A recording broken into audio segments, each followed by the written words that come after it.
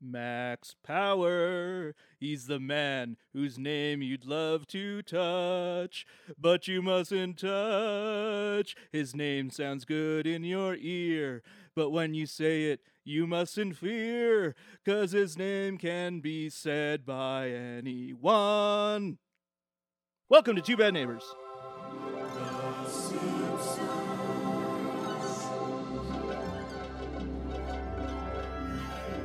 Yep, I was wrong. You were wrong? Yeah, I was absolutely wrong. We played You the think game. I'd sing the theme song? No, I thought maybe you would have done the line where I don't know how you would have done it, but I really liked it. It was when she says, "Remember that New Year's at Lenny's? He didn't even have a clock."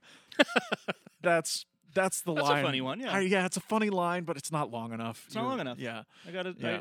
I also, for the record, had to, in my car outside of your house, listen to the song as Homer sings it a couple times because I couldn't remember the exact tune. I know it's the Goldfinger tune, but I also don't know that well. So anyway, we are here to talk about The Simpsons. Welcome, everyone.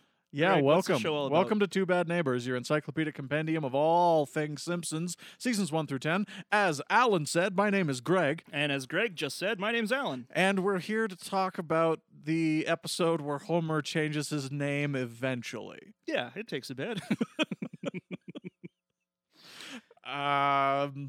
Yeah, that's what we're here for. And you know what? What? I kind of feel like the "How have you been" section of our show is the same as it was 4 days ago Yeah, when we recorded in our timeline. Yeah, we recorded the last episode very recently, comparatively to when we usually do. So We usually have a week in between. yeah, we're notoriously last minute. Yeah. As many people who know, our episodes drop on Friday, sometimes 11 p.m. on Friday. That's right. That's right. But yeah, I'm about the same. I feel a little bit better talking wise. I'm hoping that comes across. I know. Listen, here's the thing. For those that listened to the last episode, I still am dealing with Bell's palsy. It's not great. I don't like it. In fact, thumbs down, 2 thumbs down for Bell's Right. palsy. But people who listened to the last episode, some friends of mine, did reach out and they're like, hey, if you hadn't said anything, I wouldn't have even noticed. So it's definitely more in my brain than I'm sure it is coming across, but I still feel weird when I speak. And I slur my F's a little bit. That's about as much as I can 100% tell. Your F's. My F's. Oh, interesting. Interesting. Like if I'm like, hey, fuck you, Greg. Which is one of my catchphrases. Yeah, sure. It comes across to me at least. So that being said, we've been fine. Aside from that, we don't need to get into how have you been. We want to rope our guest in right away. I think I think so. Yeah. because we have a brand new guest who's graciously agreed to be on this show late at night. He's gonna tell you all about himself shortly. It's Bill Hanstock. Welcome to the show, Bill. Welcome to Two Bad Neighbors Late Night. Oh no, we lost him. Hello. There No, he it's is. there we go. It's There great he to be here. It's great to be here. There he is. I don't know. I've never used Google Hangouts before, so I did Oh. not know that hitting the cough button on my Yeti mic would cause problems with Google not understanding sound and That's classic And- Google. We've always said it. typical Google. Yeah. No, it's great to be here. I didn't know I was going to be appearing on such a controversial program, giving a negative review to Bell's palsy right out of the gate.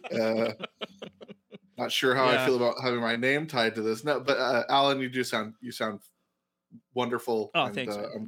I'm sorry that you're going through this, but I'm glad that you are doing okay and that you sound, I'm sure, better than you feel. Yes, thank you very much. I do appreciate that, and it's honestly what I've noticed because this has been like day 11, day 12 or something of having it, and what I've noticed the most, honestly, is just it.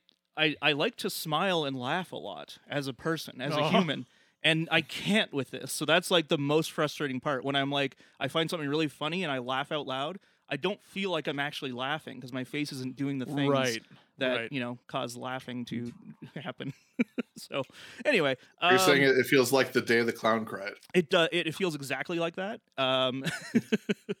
And Bill, we like to do a segment with our new guest, which is called "What's Your Story?"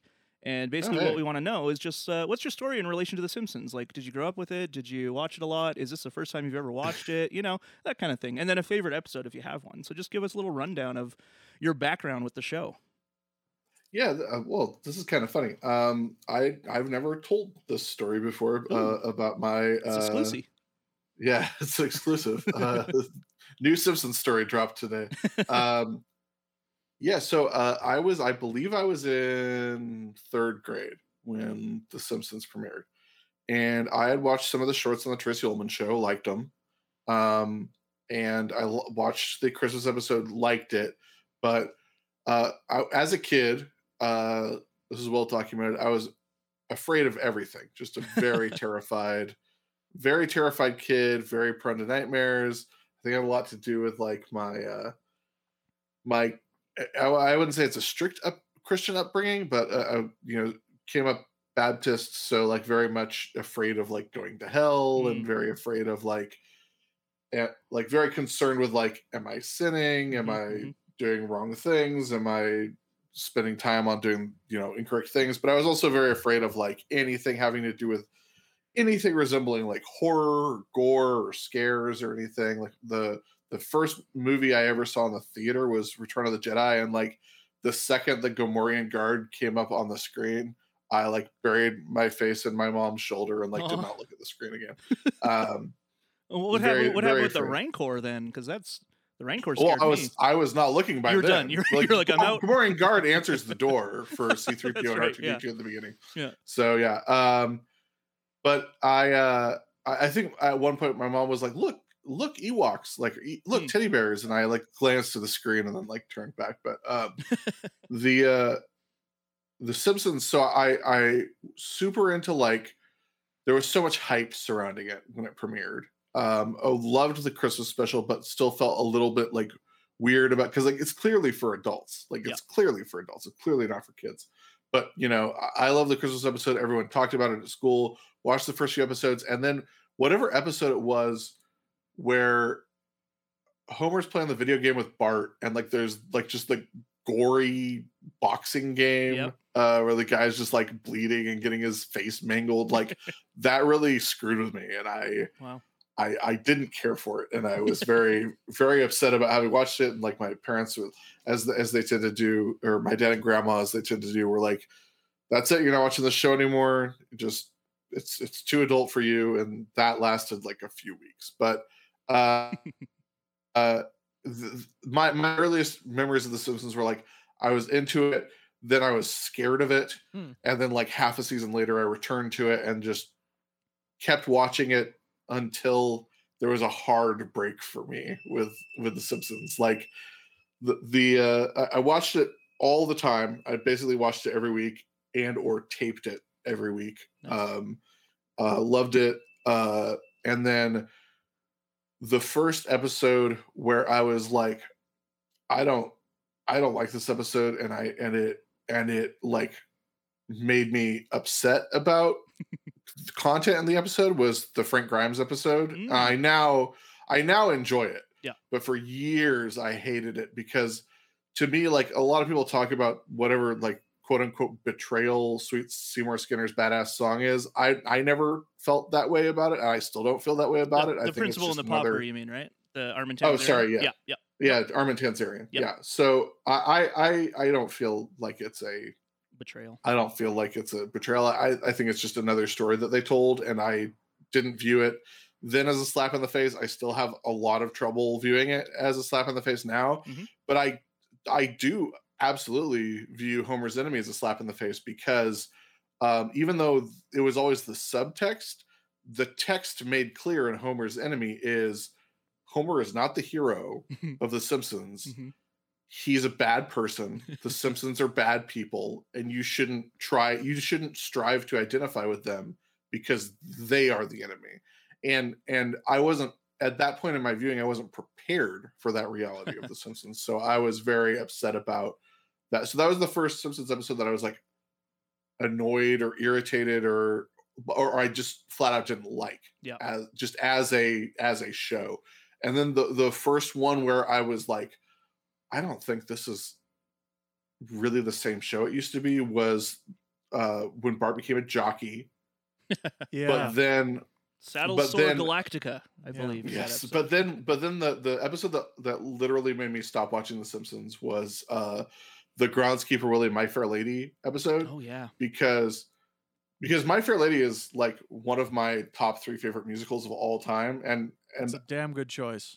some people can say that, but I like if you knew how much I liked musicals, you would know how high praise that is for me. So it's You, one like of my you top 3 love favorite musicals, is that right? Yeah, Okay, yeah, great, yeah, yeah. for sure. So I was like, oh, they're doing a My Fair Lady parody, and it's Groundskeeper Willie. This should be a home run. Yeah. Yeah. But like, I already didn't like the Sherry Bobbins episode very much. Right. But like the My Fair Lady one was like, I watched the whole episode and I was like, there are no jokes here. Right. They're trying to like they're just doing My Fair Lady, and they're assuming that the comedy is that it's Groundskeeper Willie instead of Eliza Doolittle. And you can't just make like for a show that had been so high quality for so long, like that was the final insult to me Yeah. of like, you know what? Fuck it. We don't have to try. It's Yep. just My Fair Lady. And it's Willie. It's funny. It's funny. And so I never watched it again after that. Like that was the last episode. I think I watched one Treehouse of Horror, like the Harry Potter parody Treehouse of Horror after that. Oh yeah. And I watched the Simpsons movie, and that's been the pretty much extent it. of the episodes I've watched. Yeah. My Fair Laddie, by the way, is season 17, episode 12. I was curious because Okay. it was long after I I stopped had watching. no idea. Yeah. Yeah, I but, had no yeah. idea. But yeah, that's crazy. Do you have a favorite episode though of the canon? Man, there are so many. Just like a The standout. Prohibition episode. The Oh, yeah. Prohibition episode is up there. Homer versus the State of New York is way up there. Nice. There's just Greg loves there's that one just- too. There's just so many like amazing episodes in the good seasons of the show that I don't know if I've ever singled out an episode as like my favorite, but there are certainly like episodes I quote more often than other episodes. The City of New York versus Homer Simpson is a great episode, and I'm so glad you said it. Yeah, Greg is feeling It's a classic. a lot of pride now Yeah. as I am not as big, Undeniable classic. I'm not as big a fan of that one, but you know, We've had our we've had it there's out. a whole episode about it. Go yeah, listen to it. We've had Um, it out. I mean, I think I came down more on your understanding. By of- the end, yeah. like I'm like I get why you love this, and Yeah. a lot of people love this episode. It always rubbed me the wrong way. Speaking of stuff, it's so awesome that you brought up My Fair Lady in context of it being great because that movie rules. It's one of my favorite Rex Harrison movies. There you Okay. go. No, it's just it's weird because my fiance is like it's weirdly by default that like Rex Harrison is kind of like her favorite classical movie like Hollywood actor Okay. because he's in Cleopatra, one of her favorite movies, Mm. My Fair Lady, and Dr. Doolittle, all of which hold Dr. Doodle. Dr. Doodle. He runs a cheese doodle factory, and Oh, I was he's gonna say it's like the porn parody of Dr. Doolittle. it's also that he runs a cheese doodle factory and bangs people Of on course, the conveyor yeah. belts. Well, Okay, we did it. Thank you for telling us your story when it comes to The Simpsons, Bill. Now I got one that you can answer if you want, or not, and I can just cut it out. But who are you? Yeah, I mean that's also important information to put out there. I am a writer, editor, manager, Emmy Award winner. I wrote a book on professional wrestling. I've written half a dozen or so movies. I mean, I've written 20 something movies, but there are half a dozen or so movies that I've written that you can actually watch if you wanted to. Nice. You're basically the and, person that Greg and I wish we were. Yeah, that sounds No, about you- right. You guys are doing great. Thank you. We appreciate that. So what's the wrestling book called? Is this your newest endeavor? This is the recent one, right? This is my first book. It's called "We Promised You a Great Main Event." It's an unauthorized history of WWE from the inception, from Vince McMahon's grandfather Jess McMahon up to the COVID era. Yeah. So it's the most up-to-date, comprehensive history of WWE that you can get. Currently, it's on HarperCollins. If you want to check it out, just Google it. Check out Amazon or go to my Twitter account, Sundown Motel, and it's linked in my bio. Hell yeah. And thank you for telling us that full title with like the unauthorized history. Because we often cite a book on this podcast by John Ortved, which is an unauthorized oral biography of The Simpsons. And something that I've found by reading books and listening to them on audiobook is that oftentimes the biography or unauthorized biography is more objective and you get more information about the subject simply because it's about someone, it's from the point of view of someone who's actually looking into it from the outside in and is able to peel back the layers of the veneer and maybe get to what might actually be the real personal character stories underneath. Almost like if there are very go ahead. I was gonna say, almost as if the film Bohemian Rhapsody was written by people that weren't in Queen. Yeah, that would be a better movie. Anyway, go ahead, Bill. Well, there are very few. I think there are very few like authorized things when you're talking about like corporations or like entities or like franchises. There are very few authorized things that provide objectivity. Yeah. I think the authorized things can be good in terms of like access and in terms of like quotes and stuff. Like for example, the Matthew Zoller Seitz has done a quartet, I believe, of coffee table books about Wes Anderson films, and they're made with the full cooperation of Wes Anderson and his brother, and I have some like of those. they contribute the art, and they're fantastic. They're great, amazing. Yeah. But I think that like a book of interviews with an auteur is like fundamentally different than like the authorized history of The Simpsons produced by Matt Groening, or like the complete oral history of the NFL official book. Like you're not going to like, but and so like especially in the world of professional wrestling, where like the absolute premise of professional wrestling is we don't tell you this like we don't let you in on the secret. It's all happening all the time backstage. Yeah, the whole kayfabe thing. Yeah, that's fascinating. Yeah. And since WWE, has conquered pro wrestling in the consciousness of the average citizen, especially like non-wrestling fans, like WWE is professional wrestling. Yeah. They've been able to write the history of professional wrestling since 2001 when they bought out ECW and WCW. So their version of their official histories are very much lacking in things like facts and objectivity. So I think that what I am proud of about my book is that I try to maintain like true objectivity while also providing entertainment value, because it's not just a dry history. There's jokes, there are goofs, there are dunks and roasts and everything that you like to see. But I received some good praise just a week ago when I was talking to some people and they were saying like my book doesn't punch down, and it also because there have been reviews that have criticized me for being too easy on WWE, and there have been reviews of my book that have criticized me for being too hard on WWE. So I think that that speaks for itself in a sense. Honestly, says that I accomplished my mission. Yeah, absolutely.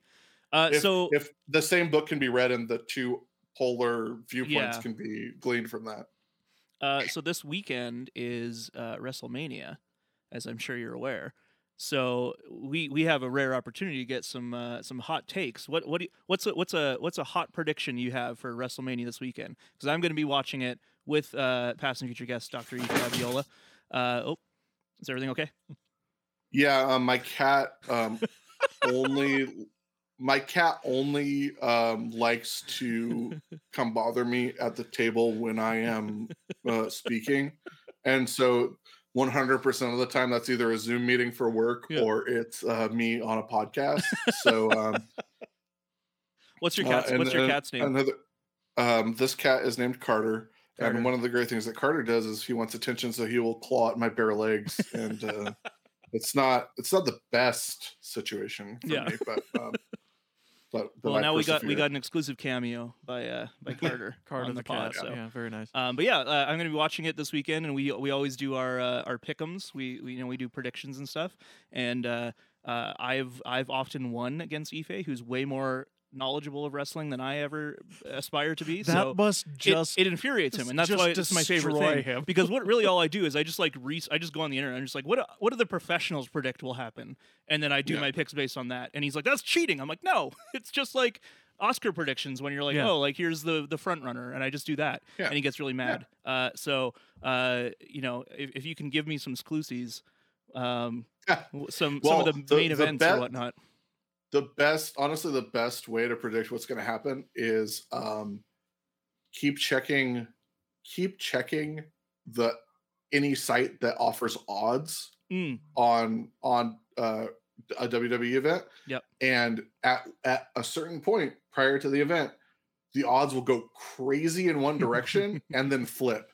And that's because when the odds go crazy in one direction, that's because everyone who works for WWE puts money on the person they know isn't going to win. Right. Or puts money on the person that they know is going to win. And then the bookies will know, oh, that's all the money coming from WWE. So we got to flip the odds. Interesting. Well, there you go. Yeah. That sounds like a pattern. My hot take is that this WrestleMania is going to rule. Like, both Takeover and WrestleMania are like absolutely stacked. Both cards are like incredible. They're both 2-night events. Last year's COVID WrestleMania was 2 nights, and it was like really good. I watched, and really weird. Yeah, I watched last year, and I remember because again, I'm not I basically watch the big events, like the big pay-per-views with Ife. Sure. I don't really watch any stuff in between, but so I'm often asking Ife like, oh, like what's this storyline right now, like that kind of thing. But my biggest recollection from last WrestleMania was the Boneyard match because it ruled. Yeah. Because it was kind of a pre-filmed, because they couldn't have a live audience, they pre-filmed it, and it was Undertaker versus AJ Styles, and he literally buries AJ Styles at the end. The Wikipedia for AJ Styles at the end was updated to be like day of death and like the day of the event, and it's like cause of death buried by the Undertaker in a graveyard match or a boneyard match. It was very funny, but I loved that match, and I remember asking Ife, I'm like, because he's like, oh yeah, coming up next is the boneyard match. I'm like, what's a boneyard match? He's like, I don't know. It's like they've never done this before, and so it was really cool. I'm looking forward to this one. Apparently they're gonna have limited seating though, right? Like there's gonna be live audience, but yeah. Yeah, so it's in the Buccaneers Stadium, so it's the same place the Super Bowl was this year. Right. I believe they've capped the seating at 20,000, I believe, for both nights, which is something like 25% capacity or something like that. All the seats have been sold in pods of 1 to 6, and all of the pods have to be purchased together. Right. Everyone who shows up has to get a temperature test, wear a mask the whole time. No bags are allowed inside at all. So like the safety protocols for WrestleMania are like way more strict than the Super Bowl was. Right. And also the WWE is not doing any open to the public events outside of WrestleMania for WrestleMania week, which is last year and this year are the first time they've never done that. Right. So the idea is like that would discourage some people from like, because the Super Bowl, like a lot of people just descended on Tampa Bay all week to drink. Right. Unfortunately, the people being most reckless this year in terms of the pandemic are the independent wrestling promotions, because for the past, I would say the past 20 or the past almost 10 years, WrestleMania week has turned into like all wrestling events biggest week of the year, like all wrestling promotions in America biggest week of the year, because starting in like 2006 or 7, Ring of Honor realized like, oh hey, we can run 2 or 3 shows the same weekend as WrestleMania in the same general like city area as WrestleMania and get a ton of people who are coming in from out of town and maybe they want to see another wrestling show. And then WWE started doing like, oh, we'll do NXT, a big event that weekend as well. And then since Ring of Honor had so much success with it, every other wrestling promotion in the United States, and some from Mexico and some from Canada and some from overseas, all realized, hey, if we do indie wrestling events, people are going to come. So there, like the past 10 years, there's been like a 4-day wrestling convention and super shows and Ring of Honor and all these places coming from out of town, and they all like, I understand why they're doing it this year, because they missed out on this revenue last year, and it's like all the money they're going to make in a year. Yeah. So I understand why they feel they have to do it. But like, if there was ever a year to like scale it back, this is the year. Yeah. But instead, like, there's going to be like at least 50 indie wrestling shows this week, and I'm pretty disappointed in that. But you know, what can you do? Yeah. Man, I'm excited. Greg, I know, is really excited. I'm so stoked. I am really, really just going overboard with excitement juice for the wrestling. All right, Greg. Don't blow a gasket there. I'm Greg, sorry. I think it's. I get it. Yeah, I get it. I my job for 8 years was to write about wrestling, and so I definitely hit a point where I was like, I don't want to talk about this anymore. I think it's just like I never had an in with somebody. Yeah, I never had that. I mean, my ex liked wrestling, but that's about as close as you got. That's as close as I got, and that didn't last for very long. So it's like, yeah, it's one of those things you're born into. You know, your family watch it, or you find like someone else who likes it. Yeah, because it's definitely like I wouldn't watch it alone. I watch it with Aoife, and that's why I enjoy it. You know, but I think it's fascinating. I just started getting into it, you know, within the last 5 years, really, and just learning all about it and all the history and like all that kind of stuff is just fascinating. So like I'm actually I'm planning on buying your book as well, Bill, at some point, because I like I said, I like the history. I think it's really cool, and I'd like to read your you know, hot / cold take according to some critics. So I appreciate that. Thanks. Well, let's maybe pivot a bit. Yeah, well, now that we know who Bill is. Yes. Yeah. Let's Jeremy pivot. Hey, who? Oh yeah, that's this episode. That is, yeah. That's a funny scene. Kind of. It's a weird scene, but we are here to talk about Homer to the Max, which is the 13th episode of season 10, written by John Swartzwelder, directed by Pete Michels. I never know. Yeah. And original air date was February 7th, 1999. So this is, as we alluded to, and if you listen to the opening theme song, is Homer changes his name. Yep. To Max Power. To Max Power. He saw it on a hairdryer. He sure did. I think that's so funny. I like that they don't reveal it until later. Yeah. Like, that works really well, because... And they don't make a big deal of it. Yeah, it's just like, thanks, it's on a hairdryer. It's like, oh, that makes sense. Because it's also a plausible name he'd come up with outside of that, yes, right? Like, so absolutely. It's not like you're thinking, oh, where did he come up with that name initially? It's like, yeah, that makes sense. He'd come up with that weirdo name, and then when it's like, no, I found it on a hairdryer. I think as far as the plot of him changing his name goes, that's the best part. Sure. because I don't think the third act is good, and that's the only time his name is actually changed. Yeah, the third act has some problems. Yeah. That's for sure. Yeah. I will say I was happy that it wasn't a Badger plot. Yep. Yeah, that's surprising actually. It was surprising in season 10.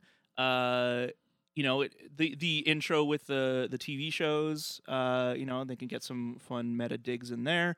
And then immediately we're with police cops. Police cops. Yeah. Police cops. Police cops. Synergy.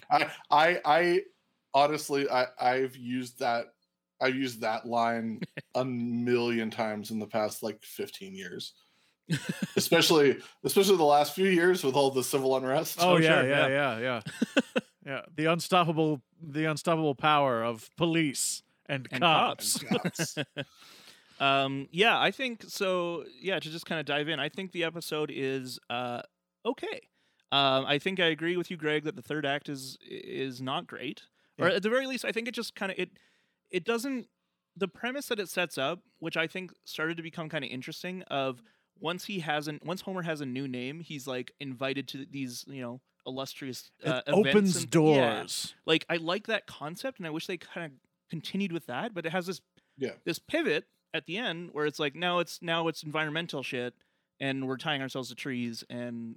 Yeah. And then it becomes really madcap and zany where he. Are we gonna do this? It's a Jeremy pivot. Yeah, we're gonna keep doing that. Well, I think it's canon now. Okay. Yeah. Okay. But yeah, the whole stuff at the end with the tree, him cutting down the tree with the chain. Yeah. And then it crushing a bunch of other trees. That just got way too zany. And it's a domino. It's it's Looney Tunes. Yeah, and it kind of It starts so strong. Yep. With the whole rooting for mid-season shows. That's great. Very good shows, just good shows. Yes. His little spreadsheet. Excellent and very good. Homer and I have very similar spreadsheets. Yeah, it's true. It's just two columns. And I think that people who are younger than us don't really realize just how true that was for so many people. Holy shit. We're we waited for the new shows and we were positive we were going to like them. Yeah. And when they weren't good, it felt like such a betrayal. It felt like such a letdown. It was devastating. Do you remember that show Birds of Prey? Oh yeah. And how much that sucked? I know. I mean, I never watched it, but yeah. That show Mantis. Mantis. I'm probably older than you guys. Mantis. Was it the Aquaman show? Mantis? Yeah. It was Mantis. No, I'm thinking of something different. M period A period N period. Oh my god. It was about a man in a wheelchair who became a superhero. I mean, that sounds great. Sounds pretty cool. Yeah. AKA Ironside. That's what it is. It's Ironside. Oh yeah. You know what a big miss it was not to cast Michael Ironside? Greg, no joke. No joke. I was literally thinking the exact same. I was going to say that exact same sentence. I'm so glad. So how dare you? Now no one will know that I also thought that funny thing. Well, it's a tragedy. It is a tragedy, and everyone should know. Yeah, so Simpsons was technically a mid-season show, right? Because it aired in December. It did, but remember, it was supposed to not. It was supposed to air before that. Right. And then they pushed it because James L. Brooks had the power to do so. In my memory, the December episode, the Christmas episode aired, and then it was a short time later that The Simpsons started. I don't think it commenced week to week after the Christmas special aired. It was because the first season was such a clusterfuck of production. Yeah. They had to the first episode. Some Enchanted Evening. Yeah, Some Enchanted Evening supposed to be the first episode. It is unairable in its current form, so they have to push it back, which pushes back. Reanimated, right? Yeah, reanimated. Yeah. They have to push back their entire season, 6 months at least. And that episode's still dog shit. And it's still dog shit by the end of it. Yeah, it's a Babysitter Bandit one. This episode starts so strong, and it's a really weird episode. I like the episode, but it's a really weird episode because knowing what we know now about Swartzwelder and about what The Simpsons was at that point and what The Simpsons is now, there are so many times that there's a lob where you expect the episode to go, given the Simpsons formula, that it keeps subverting, but then it keeps zagging too hard. Yes. Like when he changes his name and the discussion with Marge of like, well, I didn't fall in love with Max Power, I fell in love with Homer Simpson. Like, you expect the rest of the episode to just be about marital strife, just because that's every episode of The Simpsons ever that has been made for the past 30 years. The good ones, but anyway. it doesn't go there. She ends up buying into his new life as Max Power, and unfortunately, there is the unfortunate combination of Homer accidentally attains a higher privilege and a higher status by changing his name. He actually accomplishes what he wants to do. And there's the combination of, but we got to get him out of that by the end of the episode, paired with, we have to stick it to liberals as much as we stick it to conservatives. And that combination is so deadly, because if you made this episode in 2021, it would be way less funny because it would be The Simpsons and it would be way less funny. But the resolution of Homer getting out of his status would be completely different. Like, it would be much closer to Marge's Country Club episode. Yeah. Because there's like he realizes so many, he just doesn't fit in with this crowd. That sort of thing. Yeah. But there are also so many other ways that we know of now to make fun of Democrats. Like, the idea of that, like the truly elite of Springfield, the elite to the extent that it's Hollywood liberals like Lorne Michaels and Ed Begley and the president of the United States are involved in this lawn party. That they would all turn this into, well, we're so snooty and stuck up, we're going to go chain ourselves to some trees. When that isn't how, like, Ed Begley, like, I understand Ed Begley, and you make the good jokes about Ed Begley, like the car powered by his own sense of self-satisfaction. Like that's great, because that's who Ed Begley was. Like, people knew, like, this is the bleeding heart liberal actor guy, who loves electric cars and solar power. Like, that's funny. And you got Ed Begley as himself, again, of course, Simpsons. But there are good Ed Begley jokes in there with him playing himself, and he's the butt of the jokes.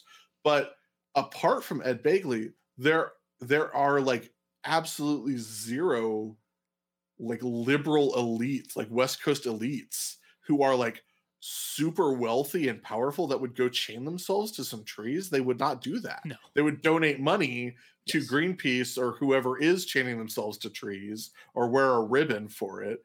And it's such a abrupt left turn.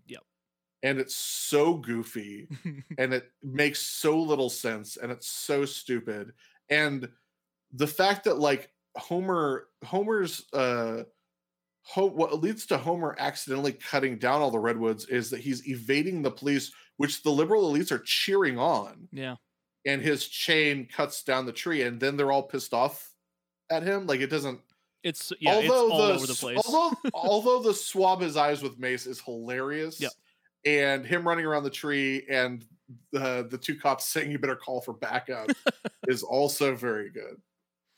The episode also has a kind of a weird relationship with police overall, because obviously like the police cops thing happens, and we have the one scene with Wiggum where he's like, you're that stupid cop or whatever. From and TV. Yeah, and he's picking his ear with his gun.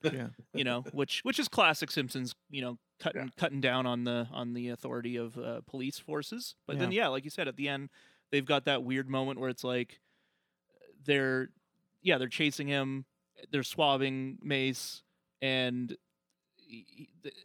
they just don't know what they're doing. Yeah. What really what something you said that I really want to pick up on is Bill, what do we know about Schwartzwelder now? Did I miss that? Am I going to learn something that I don't Well, like? isn't- like about Roald Dahl? Wasn't he? I might be thinking of the wrong. No, I might be thinking of the wrong. I just mean like what we know of like his tendencies and proclivities in terms of writing. I just Okay. mean like where the Simpsons went Yeah. after this episode. Sure. Of like there are like this is the point. This is the transitional Swartzwelder where it's like Yeah. he's still like creating some quality content, but he's also sort of like phasing himself out Yeah. of being really good. Like Yeah, that's true. He's working on other projects. He's not 1,000,000% committed to the Simpsons anymore. He has a team of people who are like, you know, at this point the Simpsons is starting to get to being on autopilot. Yes. Yeah, we're almost And- there. We're really close. Yeah. There's It's like season, you know, he left the show at a certain point and then came back, right? So I think he left when. God, I don't want to speak out of turn. like when the showrunners switched, right? Yeah, Like he left and that, then that sounds right. When Al Jean comes back, and he probably comes back for the movie, because so many of them come back for the movie. I believe. yeah, he I is. thought I had thought that he not back with the Simpsons again now? He might be. Alan's Because just I checking thought that out. I thought I saw him involved in the whole middle finger up who stuff, Mm. which is Very but, I mean, classy like- hill to die on. Yeah. it's unfortunate, but it's so in line with like what Boomer Democrats are. Like it's so perfectly in line with that of So- like we're on your side. How can we be wrong? Like that thing. So according to his writing credits, at least, the last episode he wrote was the Regina monologues, which is in 2003. Yeah. He did come back for the Okay. movie. But yeah, because this one is 99, so he's still with the show for another 4 years or so. Mhm. Okay. Yeah, and you know it's interesting because the feeling I always had with John Swartzwelder once I started to like learn who some of the writers were and whatnot is Mhm. anytime you know you told me, oh, this episode was written by John Swartzwelder, I'd be like, oh, that makes sense, or like, I see, like I can see his Yeah. mark on it. But like Yeah. this episode and a lot, I think I actually want to check because he did, Homer Simpson, Kidney Trouble, Wizard of Evergreen Terrace, and he does Maximum Homer Drive and Monty Can't Buy Me Love are the other ones from the season that he's credited for. Good lord. Yeah, and like if you had told me any of those episodes were written by him beforehand, I would have been like, "Oh, really?" Like, Yeah, you know, yeah. that would have been my reaction because it definitely seems like the show's starting to become more of a written by committee kind of Yeah. show versus having certain writers with their very unique kind of takes. It still has an identity. Like my unifying theory for the next couple of years under Scully is that it has an identity, and that identity is it's trying to be what it used to be. Yeah. Sometimes Sometimes it succeeds. when But- it's but when it's good, it's trying to be what it used to be. Then Al Jean comes back, and then the trains just run on time. That's right. I think that everything that be like everything like this, every cultural thing like this, where it's like it starts off as, you know, whatever it starts off as, whether it's unlikely or whether it's, you know, whatever. I mean, Scrappy let's not little kid show ourselves- that could. yeah, let's not kid ourselves that the Simpsons didn't have a lot of like capital behind it. Like that Oh, it yeah. didn't have like people who were like determined to make it work on the studio side, like that it wasn't a feather in the cap of like Fox from the get-go. Yeah. But like every entity like this, it always has this cycle of like starting off as like we're going to prove to everyone that we're the real deal, and once we've proved to everyone we're the real deal, the cycle of we're going to make sure that this is the absolute best show on television, retain this acclaim, boost our acclaim, win every award we can, and be like the thing that everyone aspires to. And once you hit that level and it becomes clear that you have a blank check, that you have autonomy, that you can do this as long as you want to do it, and there's no danger, there are no longer any stakes to you turning in a shitty episode. Like, it's impossible for a creative team to not dip.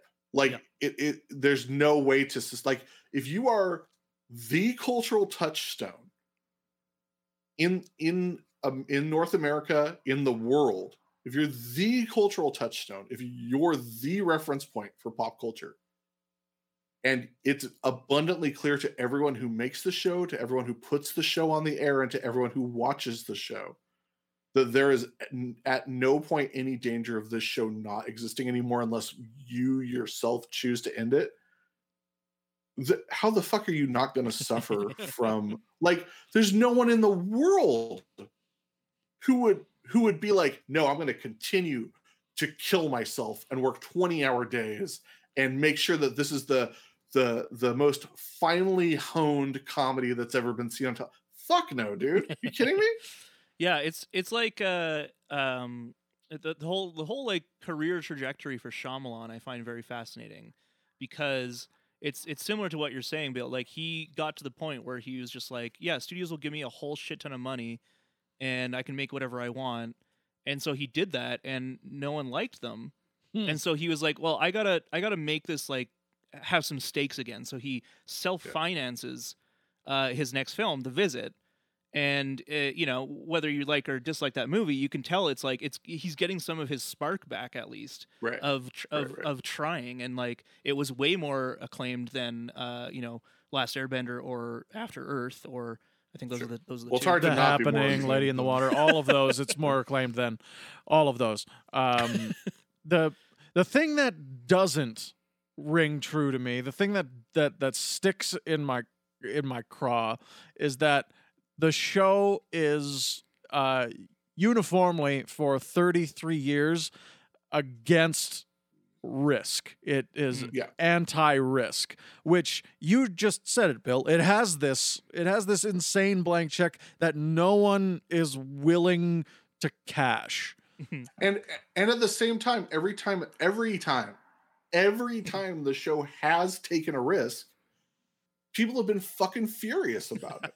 So what is their incentive to take risks? Like, they killed Maude. People were fucking pissed off. They said Principal Skinner wasn't Principal Skinner, and they got hate mail for 20 years about it.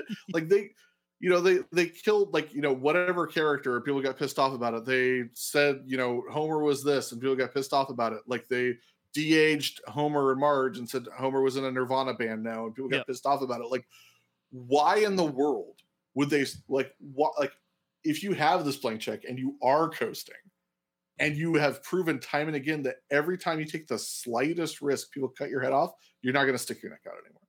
Like, going by that same token, like, of like becoming a franchise, becoming an institution, like, obviously, like, this is something that Saturday Night Live has gotten tarred with forever.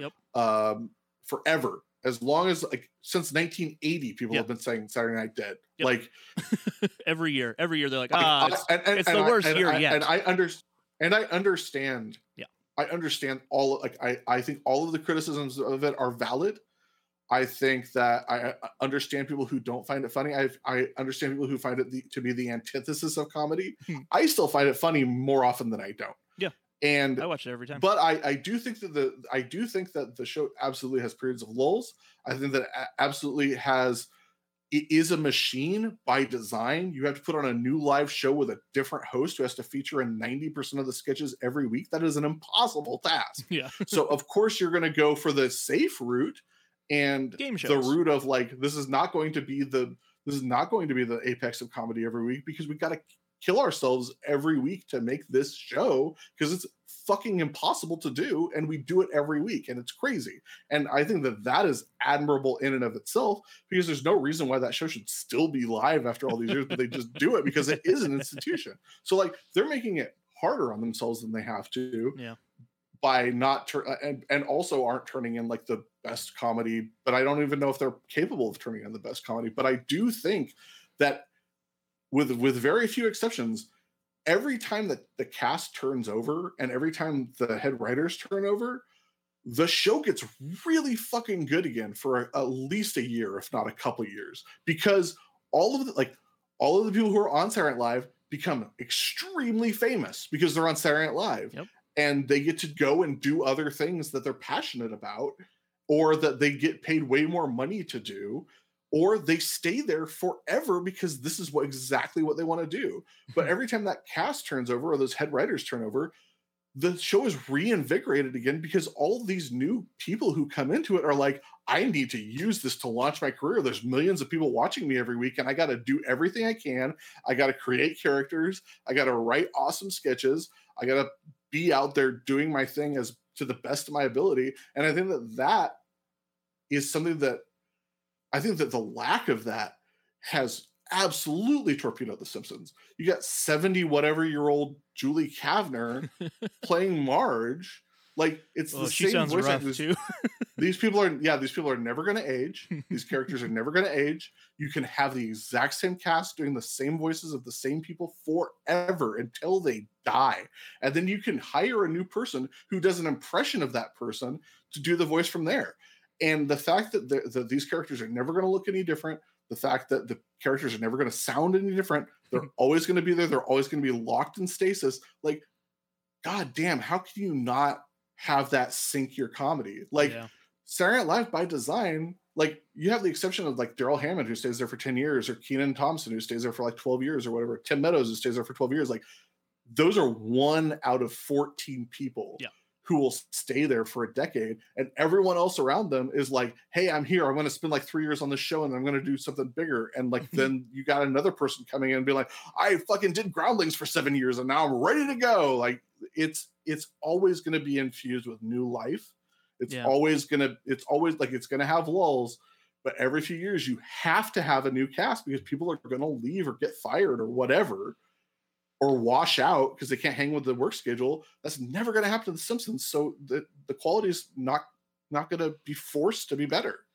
Yeah, it's interesting because it's that same kind of shift. Like, SNL is such a great example of the parallel kind of way The Simpsons became the institution, because when SNL first started, it was the quote unquote not ready for primetime players, and it was just like people like comedians trying to make a name for themselves. But now SNL is such an institution that, like you said, people go on it as a means to launch their career, but also it becomes this kind of commercial for current projects with the celebs. They always get the hosts, who have upcoming projects or whatnot. It becomes like that's the point of the show in a lot of ways now, is to promote their upcoming project. And The Simpsons had a similar kind of thing where they would get actors on, like celebrity actors on, that would work well with the story or with the character or people they were fans of, whatever. But like it was for a purpose. And now it's just like, oh, you have something to promote soon, you should be on The Simpsons, because that's how you get your name out there, because The Simpsons is such an institution. Yeah. Yeah. Did you? Bill, it's another part of the publicity tour. Yeah. It became like doing Conan and Letterman. The Simpsons became another stop. And Leno on the publicity tour. Don't forget Leno. Well, I just don't like saying the name because he's probably just hanging out in his garage, Hey, what's going on? banging on a car or something. You want to see my car? Just working some cars, do some car brand shit. Yeah. Bill, have to scratch with me. I'm curious if you ever watched the episode Bart Hood. Did you ever watch that one? It's a more recent one. No, It's like a boy. I heard about it. Yeah. I think I had heard good things. Yeah, we watched it for our Patreon, and we actually really liked it. And I think that was like such a weird moment for me to realize this is what the show should have been doing. It felt like a eureka moment that that no one in the writing room got. Yeah, because it's like, that's how you like what you're saying of injecting the show with something new and something interesting is age the characters, start to have them progress through the stages of life that we've never seen them go through yet. Have Bart go into college. All the future episodes are always amazing. Yeah, because it has I don't understand why they didn't just do it or have a spin-off of like, now The Simpsons is the kids are old. Yeah, like a Rugrats all grown up situation. Yeah, exactly. Yeah. Like a reverse Riverdale, Muppet Babies. New Archies. See, the precedent's already been set. like that great Saved show. by the Bell, the college years. Yeah. Old Friends. You know, Old you remember Friends, when yeah. you remember when Ross Old Friends. is an old man? and Yeah, of course. It's going to happen still- on HBO still- Max. Still angry and a horrible person. Yeah. Old friends, aka gold- what was Matt LeBlanc's character? What was the Oh. Matt LeBlanc show? Oh, Man with a Plan. Oh, No, the oh, HBO episodes. one or Showtime. Oh, the Episodes. Showtime one. Yeah, episodes. I was thinking extras, but that's the very good That's Ricky Gervais. that's Ricky Gervais. show. Yeah. Man, yeah. So, so to bring it back to the episode a little bit, I do want to talk about his relationship with the Homer Simpson character on screen, right? Okay. Because I'm curious if you guys. I mean, I was trying to think of this while I was watching it based on both of your names, and I don't think so, but I don't know. Have you ever had a moment like that where a character was your name? Yes, the actor Gregory Peck, and I was very happy about it. Alan has his head in his hands, shaking his head because Not just Greg. oh, of course, Greg Wilson. right? Like, did you ever watch a show and yes, there was sorry, yes, Wilson the volleyball. all right. I'm so sorry. It's funny because there's a close example Yeah, in the TV show House. yeah, Greg House. Greg House and his best friend Wilson. Yeah, Greg Wilson, right yeah, there. yeah, yeah. And I watched that show for years, never put it together until now. Well, you're welcome. Do you want to know something else that'll blow your mind? What? So your dad's name is John, Yeah. last name Wilson. Uh-huh. My dad's name is Wayne, Uh-huh. last name Johnson. Whoa. The initials are flipped. Whoa. And technically, you're also a Johnson because you're What? John's son. That's true. Holy shit. Now, if only my name was Will, then it would be a full circle. We're but related. We're, yeah, we're brothers. But I imagine you too, Bill. Like, you have a pretty unique name, as far as I know, anyway. Have you ever encountered like a character on a show or anything named Bill Hanstock? No, my name is extremely rare. Yeah. It's like 1 in 6 million people have my last name. It's a misspelling of Hancock because people in the Middle Ages didn't know how to read or write. So But okay, so the that's- movie Hancock with Will Smith, though, that's pretty close. yeah, that's basically me. What I got most of the time, what I get is people yell the Bill Nye theme song at me. That's Oh yeah, Bill, Okay. Bill. like that. That's the one. So, but seriously though, Gregory Peck, one person in my life calls me that Sure, yeah. on a regular basis, just as a. As a larf. Is it a larf? I consider it a compliment. I mean, yeah, it's partly that. It's partly just word association kind of Yeah, thing. that's fair enough. So I haven't had it myself. I haven't had like a character with my name on a show that I remember that it was like, a big deal. However, there is an episode of Lost Mm. called Meet Kevin Johnson, Oh shit! which is my brother's name. Yes. And so when this is in season 4, this is like the final episode of the first season 4 had the weird thing because it was a writer's strike, but there was like 8 episodes and then they did another like 5. So the 8th episode of season 4 was called Meet Kevin Johnson. Now at the time I was so in the pocket of Lost yeah. that I like literally if they announced anything about the show, I dug deep. I was like, what could this mean? Let's talk on the forums, and I remember when they announced the episode titles, the upcoming episode titles, and one was called Meet Kevin Johnson. Oof. And I lost my mind Yeah. because I was like, what does this mean? Kevin, come in here. Look at this. What is it? What could it mean? Obviously they're just like, oh, it's a name. We're going to use that name. But to me, it was this weird, like Illuminati confirmed kind of thing. Turns out it's just the name, spoilers for Lost, the name that Michael takes as an alias when he comes back. Yeah. No, it's great. But it was I just, remember that episode. It's good.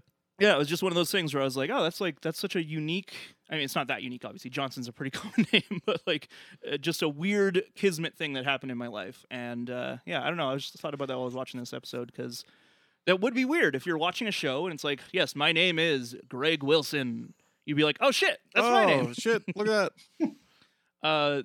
The only thing is, like, I find it weird that the town starts to be like, oh, you must be that character then. Yeah, it doesn't really make any sense on a on a logic level. Yeah. Springfield I rarely do ever have does. But it has a nursery rhyme logic, and I have to unfortunately make a pro wrestling reference here, but if you are able to track it down, I was at this match live. I believe the only time that Daniel Bryan and Kenny Omega ever wrestled in PWG. Daniel Bryan Danielson at that point, well known to be the most gifted technical wrestler of his perhaps any generation. Kenny Omega, who at that point was making a name for himself as one of the greatest up-and-coming technical wrestlers of the new generation, opted to do a comedy match in PWG, wherein they both bonded over the fact that their real names were both John Jacob Jingleheimer Schmidt.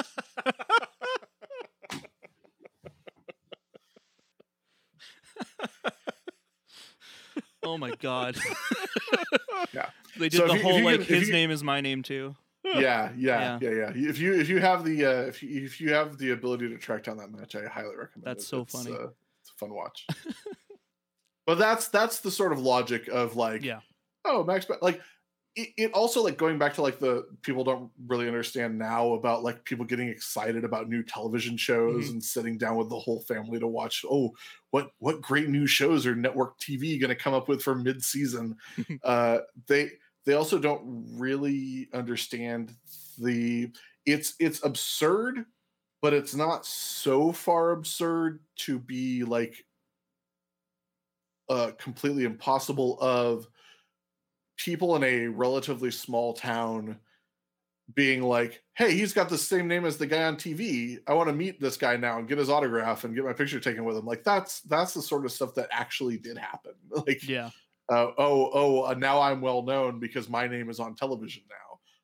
But it is that nursery rhyme fairy tale logic of like, that's my name too. Yeah. And whenever we go out, the people always shout. And There goes Max Power. Springfield has a history of, being stupid. Yeah. Local man has trying to be more delicate, same name. Yeah. That's a great that's a great headline. That is an amazing joke. Yeah. It's like the most throwaway line in the whole show, and it's like maybe the best joke. Yeah. Other than who is Jeremy Piven? Sure, we don't know, but it scared us. I disagree. I do have a different favorite joke, but those are pretty. Oh good. yeah, well we'll talk about those when we get to it. I have another thing I wanted to bring up though. Yeah. That I wanted to talk about, and it's the plot point of changing a lead character in a show after the pilot. Yeah. Right, because it is pretty common. Happens. Like that's not that's not a thing they made up for this episode. I would say the huge shift between the pilot and the second episode, I presume, is pretty rare. Yeah, for it to be quite so different. But I don't know. Do you guys have any example? Like one recently, I recently rewatched Brooklyn Nine-Nine, and if you watch the pilot episode of that, Rosa Diaz has a different voice. Stephanie Beatriz is just using her normal voice, and it's so jarring because it's such a like iconic voice in a way for the character where she's always talking like this, like shut up, Sarge. I'm going. And in the pilot, she's just like, hey everyone, so I'm going over here, and it's just like, whoa, like what the hell? And I don't know. I was trying to think of other like examples of pilots with vastly different changes.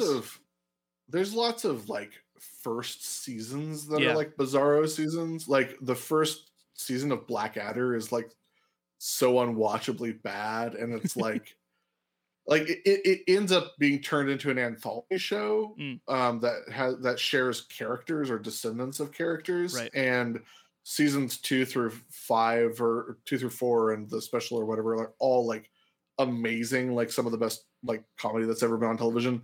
The first Blackadder is so like the Blackadder, like Rowan Atkinson's character does a weird voice the whole time and is like a stupid ninny, and in all the other seasons he's like a cunning Lothario. Right. Like it's such a weird, more Johnny English than Mr. Bean. First season. Yes. New Girl does one. The pilot of New Girl, but they get around it because Damon Wayans Jr. Right. is cast. Then Happy Endings Endings, gets yeah. weirdly picked up for that third season, and I'm really glad that it did. I Oh, like that show. rules.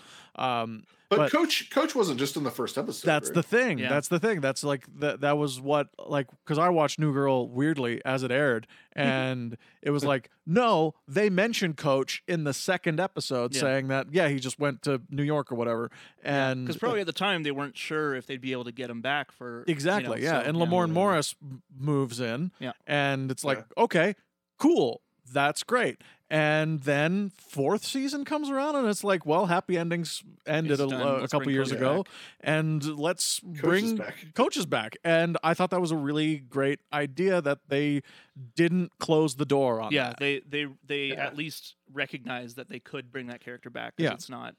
Also, I just on that note too, I think Lamorne Morris or Winston is vastly different in season 1. And for the better, he becomes a weirdo in Yes. later seasons, and he becomes a great. He's one of my favorite characters He's on that a show. super weirdo. It's But great. at first, he's just like a classic kind of jock who likes basketball. Yeah. and then later on, it's like, oh, I like puzzles and cats, and it's like cool. I think the season 1 idea of him being like this jock who came back from playing basketball in Europe is really fun, because he's kind of having like this pre-midlife crisis, Right. and we get to see the fallout of that for the rest of the series, Yeah. which is, I don't know, maybe it's just because I'm in that place, but it's pretty cool. It's pretty fun to see that happen.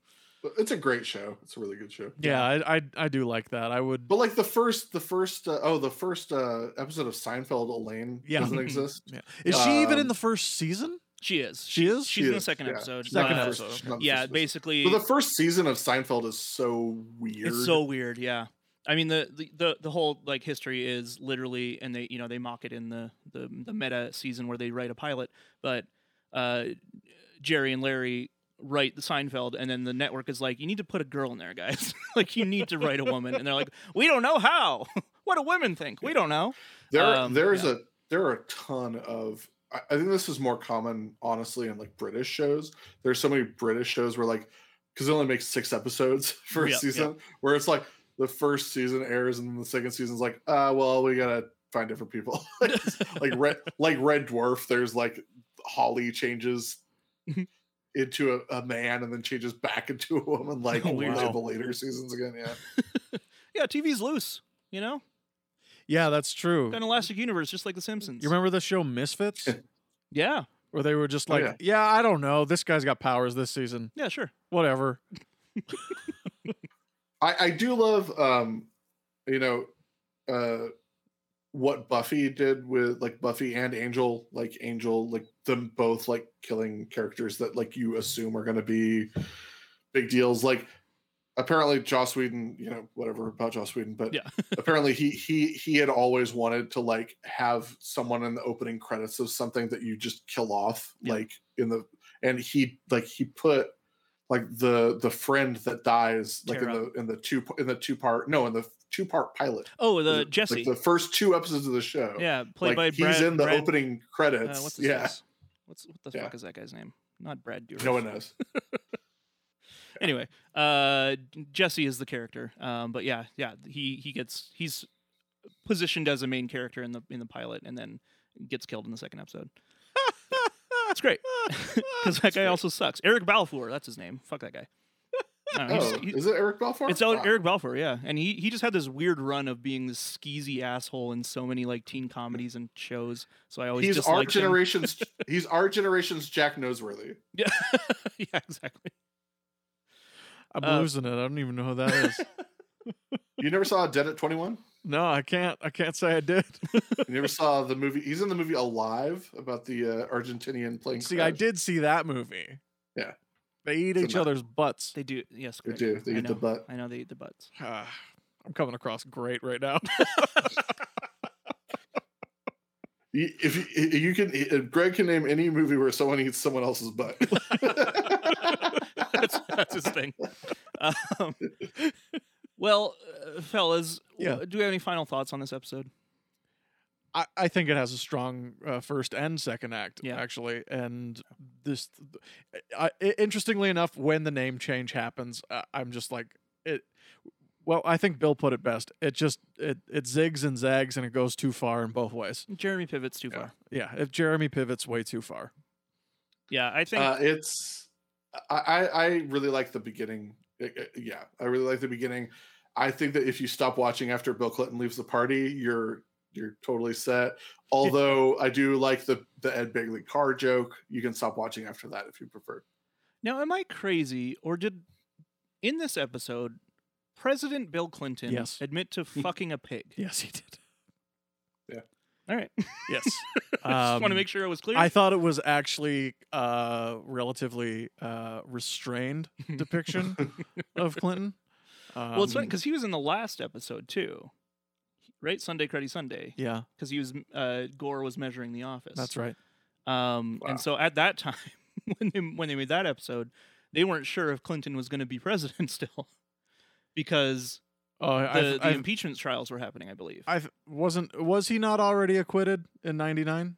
Yeah, it's possible. I don't know. I just know that maybe production order Yes. wise, I feel like He was already acquitted in '99. Yeah. Okay, yeah.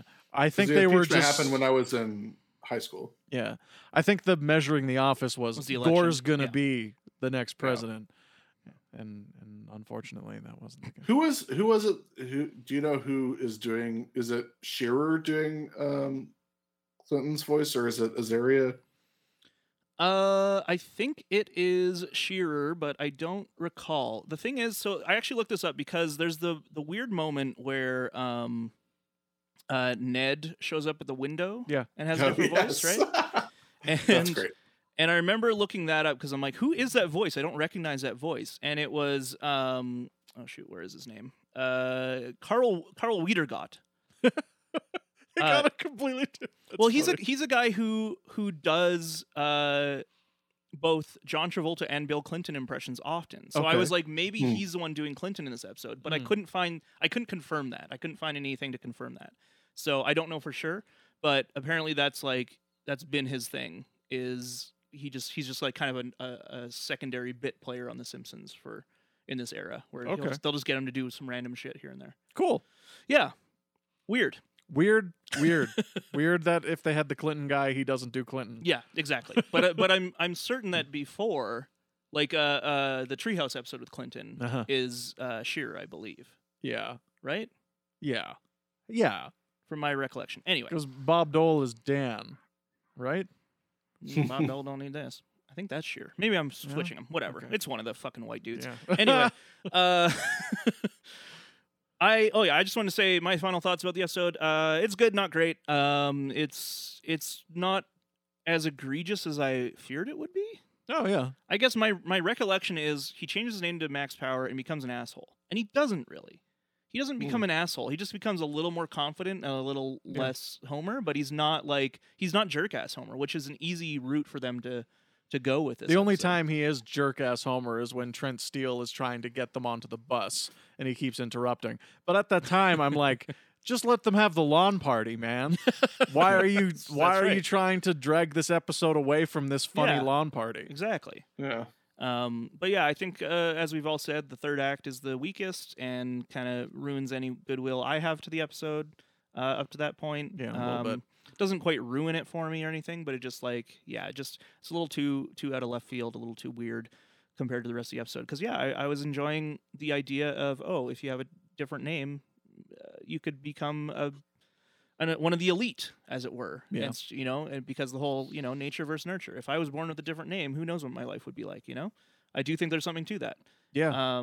But it just kind of just abandons that and is just like, I don't know, it's trees. If your name was Handsome Be Wonderful, where could you be? Exactly. Or Rockefeller Q Einstein or whatever fucking weird name he came up with for that. I like that one.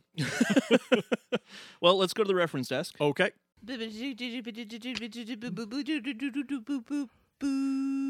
All Are right, we so- to infer that Police Cops has been running for 20-something years or whatever in Springfield at this point? Ooh. Is Homer Simpson now the Elliot Stabler of the Simpsons universe? I mean, I hope so. It's possible it was never canceled. Yeah. So we have America's Funniest Home Videos referenced right at the top. Funniest tornadoes. Yeah, All in the Family. Police Cops is kind of a riff on Miami Vice. You have Anthony. Kind of. Well, at the very least in style, and Anthony Michael Hall referenced. Remember that? Yeah, looked like. Yeah. Unnecessarily Stole- cruel to Anthony Michael Hall. Yeah, what was is like stole your car stereo? That was really funny. Apocalypse Now referenced. Uh-huh. Did you like that one?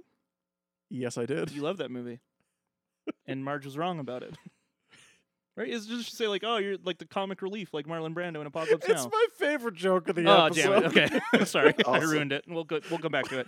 SpaghettiOs. SpaghettiOs. SpaghettiOs. Titanic and Frasier. Which was their original pitch for the show. Titanic meets Frasier, which I'd like to see. And then, of course, Jeremy Piven and Annie Potts. So the names that I mentioned, Hercules Rockefeller was one. Mm-hmm. So those are two. I mean, Rockefeller, the 30 Rock guy, and other things. The Family Dynasty. Yeah, whatever. And then Hercules, of course, from Disney's Hercules, Yep. only specifically. And then Rembrandt Q. Einstein. That's the one. Rembrandt, Mm-hmm. of course, is a famous artist. Yes. I know so much about Rembrandt. And then Einstein, famous scientist, I think. Science Man. Yeah, sure. Interesting. The Rembrandt pull is interesting because Homer at the beginning of the episode claims that television is better than the Renaissance, Oh yeah. and that's right. then picks a Renaissance painter to name himself after. Maybe he's reading a book on the Renaissance He's- currently. But he spelt it incorrectly. Yeah, that's right. Yes, And he I'm was wa- thinking of a different Rembrandt. Yeah. He's thinking of the Rembrandts, that 90s band. Oh, of course. That plays the song of that Friends has. Yeah, the Old in front Friends of it. show. The Old Friends show, yeah. Old friends. Senior Friends. I don't know. There's a better name for it, but I'd like to see that No, show. Old Friends is perfect. Old Friends is good. Yeah, you're right. Goldfinger, The name you want to touch. but you mustn't touch. Yeah. Woody Harrelson shows up but doesn't speak. He has hemp pants. And And everyone laughed. Cinderella. Yep. Hey, let's sing the Cinderella song. Maybe later. I liked that part. And then Lorne Lorne Michaels, Michaels. shows up, and there's Clinton as well, but I just have to Ed Begley say, Jr. I thought that the Lorne Michaels bit was really funny. I did laugh at that. He was very sad. Yes. It's very good. It's very good. All right, favorite joke. So we spoiled Greg's a bit. My let's favorite dive joke into it. was you're like the comic. He's the comic relief character, like Marlon Brando in Apocalypse Now, which is so funny to me. As someone It's a great joke. who's seen that movie so many times, I love Marge this season, guys. I know she's killing it Yeah. still. I got an honorable mention that's related to her. Yeah. And she gets my favorite joke mainly because I just really think it's funny when anyone like when it's written into the script that there's a fundamental misunderstanding of a film, book, or text of any kind, and it's like this when this, and like it's just funny to me to imagine Marge watching Apocalypse Now and being like, oh, wasn't that Laughing Marlon at Colonel Brando character Kurtz. funny? I don't know how I felt New- about that the- movie, but that Colonel Kurtz just what a laugh riot. Yeah. That new Woodsy Allen movie. That nervous fellow who's in them all the time. That's my favorite joke. What about you, Bill? What's your favorite joke? I'll just toss out a few. Police cops is way up there. The right way, the wrong way, and the Max Powers way, which is the wrong way but faster. Yes. Smells like mint. I spit my gum in there. It's great. And then the whole bit with Homer, you just wrote my name. I wanted your name, and then he has to check the name again for Carl. And I don't know if it's technically a joke, but incredible bit of physical comedy in a cartoon of Homer getting his scarf stuck in the fan, getting flung out of the window into a car, Absolutely. out of the door into a car. Yep. That's pretty great.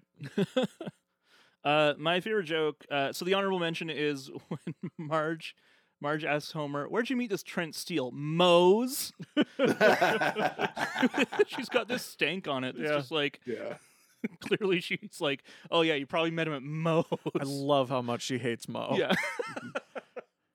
And Trent Steele, also good name. And he has one of my favorite jokes. Well, him and Homer is, you like tie? Tie good. You like shirt? Yeah. I Tie laughed good, you out like loud at that. I did not see it coming. It was very funny to me. So- Marge, this is Thai food. I want to eat it morning, noon, and night. Well, those are our favorite jokes. Well, who's the episode MVP? Marge. You're going Marge. I'm going with Marge. I mean, I might go Homer. Honestly, I know it's cliche because it's an episode about him. No, it's but all good. But I think he really adheres himself well throughout the episode, even with the weird third act. Like he's still in like the right mindset and the right mind frame. I think to make me enjoy his character arc, as it were. He loses a little bit of points at the end when he's just making a bunch of boob jokes about Marge, Busty LaRue and Chesty whatever, Chesty and, St. Clair. and then you just Busty St. Clair, Chesty LaRue. right, and then he just grabs her tits at the end. Well, She's like, "Let go of those." who knows? Maybe he's just trying to get a little frisky. He just wants to snuggle. Yeah. What about Because you? he's Homer now. You can snuggle now. That's right. Bill, It's probably Marge, but this is actually a shockingly strong episode for Wiggum, yeah, that's true. Definitely. and also for Ed Begley Jr. Good guest appearance. It's a rare guest appearance where the guest is playing themselves and And it works. Yeah. You know what I like Ed Begley Jr. in? Almost anything. Well, yeah, but The Page Master? specifically Better Call Saul. Oh, yeah. He's Oh, really, yeah. he's really good in that, Yeah. that little arc. Yeah. Because I'm like, I like this guy, and and our hero of the show is being an asshole to him. So like, he's right to be mad at him, but Yeah. he's also like, he's trying to be nice. He's trying to give him a hand, and Yeah. it's I think he plays it really well. Anyway, He's also great in the Page Master. I'll sure. yeah, I'll always be upset that Michael McKean did not get any Emmy love for that show. Absolutely. Yeah, Oh, he's wow. so good.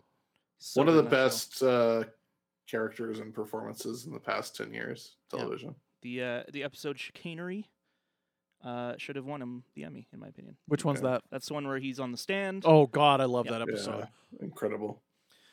Well, I think that about does it. Yeah, we did it. We did it. Right on. Hooray. Thank you Homer so to much, the Bill. max. Thank you so much for coming on and Thanks for hanging out having with me. us. It was a lot of fun. Yeah, I man. really appreciate it. Um, And do you want to plug your stuff again? Right yeah, at the one end more here? time. Your Sure. book and- We promised you a great main event. Just Google it on Amazon or Google my name, Bill Handstock. You can also find me on all social media at Sundown Motel. My bio on Twitter has a link to my book on it. I appreciate you guys taking the time. I also have a podcast about the Insane Clown Posse called Dim Carnival.